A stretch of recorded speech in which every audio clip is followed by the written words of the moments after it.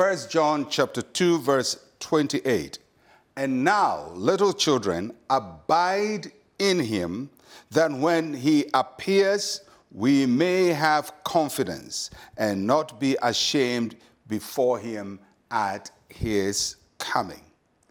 Jesus Christ is coming again. That is our Christian proclamation. That's what Jesus himself affirmed over and over in his ministry, especially at the latter part of his ministry. The angel of the Lord declared to the apostles and the disciples as they looked up to Jesus ascending, the same Jesus is coming again. The early church proclaimed it, Maranatha, he's coming soon, he's coming again. Jesus is coming again. And that is something that we have to emphasize, something that we have to be aware of, and something that we have to live and hope towards, the coming of the Lord Jesus Christ.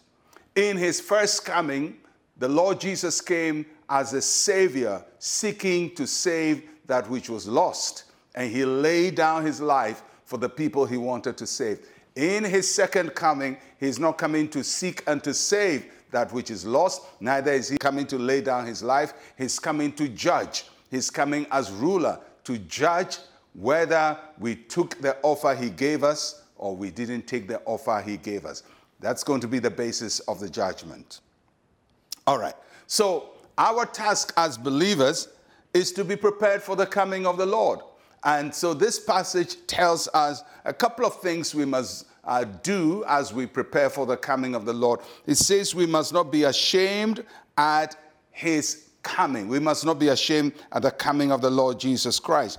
The word ashamed means to shrink back or to pull away or to run away, run off. It's similar to what happens when a child makes a mistake, maybe breaks a vase or does something terrible that they're not supposed to be doing. And they know that their parents are going to be very upset when they come back from work. And so they hear the sound of the parent coming and they pull back. They are not ready to go and face their parent. In other times, they would have gone to welcome him or her very joyfully. But because they're not ready and they're afraid of his coming or the coming of the parents, they pull away. They are ashamed at his coming. And the Bible says we don't have to have that posture when we hear Jesus is coming or when he appears. We don't run into hiding. We don't go and hide on the mountain or on the mountains or in the valley because we think that we are not ready to receive him.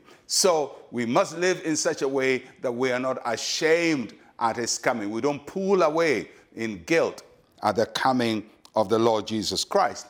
There are many Christians who do not want to hear that Jesus is coming again, but he is coming again, whether you want to hear it or not. And then the passage says we must be confident at his coming. That means we must have great boldness at his coming. If we use the same analogy of a child whose parent is just arrived when they've been out, whether at work or gone on a trip, and the children are bold at the coming of the parents. They're excited. They run out. They hug the parent, and they start talking and they're rejoicing because they have nothing to hide. They've been expecting this, and it is a pleasure to have their parent back. And that is how the Bible says we should welcome the Lord Jesus Christ. His coming is like children going to meet their parents who have been away for a long time. It's a day of joy, a day of gladness. It's not a fear or trepidation of something evil happening to us, but we are ready to receive him because his joy is our portion. So that's supposed to be our attitude. We don't pull away in shame, but we go boldly to embrace the coming of the Lord Jesus Christ.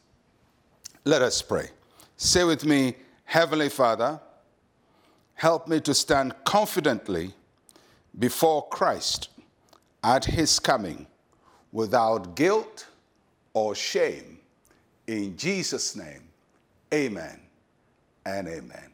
Well, I'll catch you again tomorrow. I'm Pastor Mensa Otabil. Shalom, peace, and life to you.